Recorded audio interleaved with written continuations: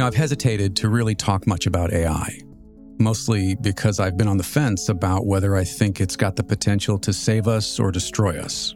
And depending on who and what you read, it seems like it's 50-50 either way. It's just too soon to tell. And I think these technologies are being adopted so quickly that we haven't given ourselves enough time to think about the ramifications or the potential. Instead, everyone is rushing to become the next armchair expert so they can monetize it into oblivion before they even understand it. Honestly, a lot of the talk around AI feels like a YouTube short that promises to teach you how to make thousands of dollars a month from affiliate marketing and dropshipping. Still, some of the image generation tools are interesting, and I've been wondering whether or not there's a place for AI in my creative workflow. I know that there are a ton of legal and even moral and ethical questions that I still need to sort out for myself, but for the purposes of this iteration, I'm going to put those aside and just focus on the tools themselves. A month or so ago, I tried an experiment and used Stable Diffusion to generate some ideas for a product I'm working on developing for a new personal project. I had already done several very rough sketches, but I decided to see what Stable Diffusion could produce. I described the details of the product in the prompt field and tapped the Generate Image button. While the results weren't spectacular or even usable as is, the images it did generate contained a few design elements that I hadn't considered and actually sent me back to the drawing table to iterate on and refine into something I could potentially use. And I know that this is only one example, but it was enough to show me that as a solo creative without an actual design team, I can absolutely see the value in using AI tools as an addition to the ideation or prototyping phase of creating new products. All right, what about photography? Honestly, this is where it gets a little muddy for me. On one hand, I've seen some really incredible images that were created using tools like Midjourney and Stable Diffusion. But to me, and I can't stress this enough that this is just for me, it's not photography. It's impressive, and it might even be photorealistic, but I still can't call it photography. I've been taking pictures with cameras for nearly 50 years, and aside from a handful of exceptions, every photograph I've taken has required light to travel through an aperture of some sort, either a lens or a pinhole, before striking a light-sensitive surface that records the image that the camera saw. And I've got "saw" in quotes. And the camera can be analog or digital or a Quaker oatmeal box, which is what we used in my high school photo class. An exception to that would be photograms or cyanotypes, which don't require a camera, but still do require light.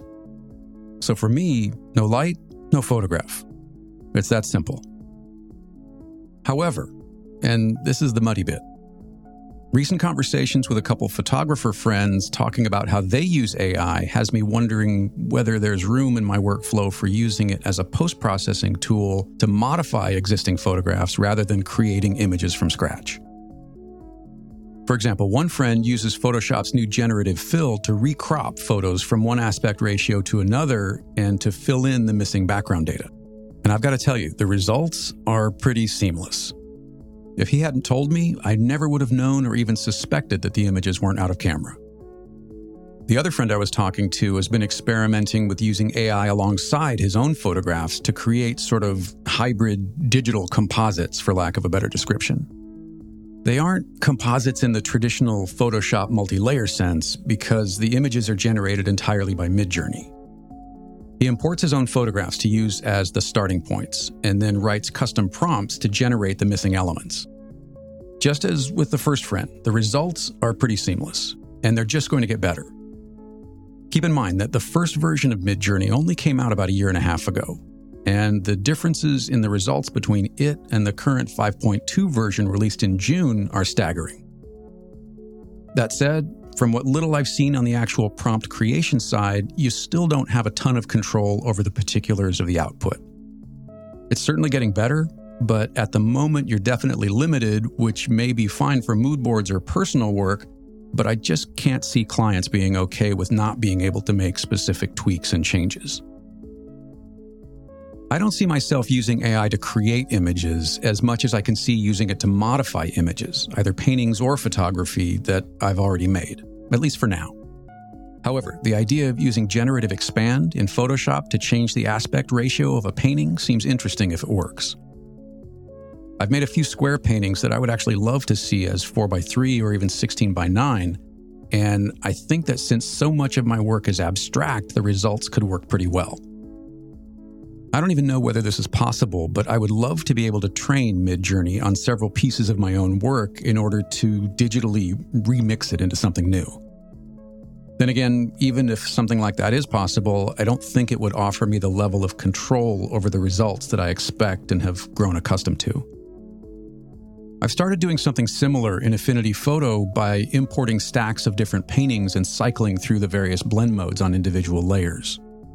The results are interesting, and the advantage there is being able to add or subtract or mask elements and layers to create a specific look or effect. Much of Midjourney seems to be you get what you get, but to be fair, maybe that's completely inaccurate. I don't really have enough experience with it to know what is and isn't possible. I have no idea where any of this is going, and I don't mind being transparent around what I do and don't know about it. My guess is that there are quite a few of you in a similar spot trying to figure this stuff out. Whether it's here or on my website, I'll start sharing my own experiments in the hope that they can offer some ideas and maybe provide a bit of clarity around if and how AI might fit into a non-AI creative workflow. Are you currently using AI in your workflow? If so, how? I'd love to hear from you. Hit reply, leave a comment, or email me at talkback@jeffreysaddoris.com. And if you enjoyed this iteration, I would love it if you would share it with a friend or two. And if you're not yet subscribed, maybe you could do that too. Thanks for listening.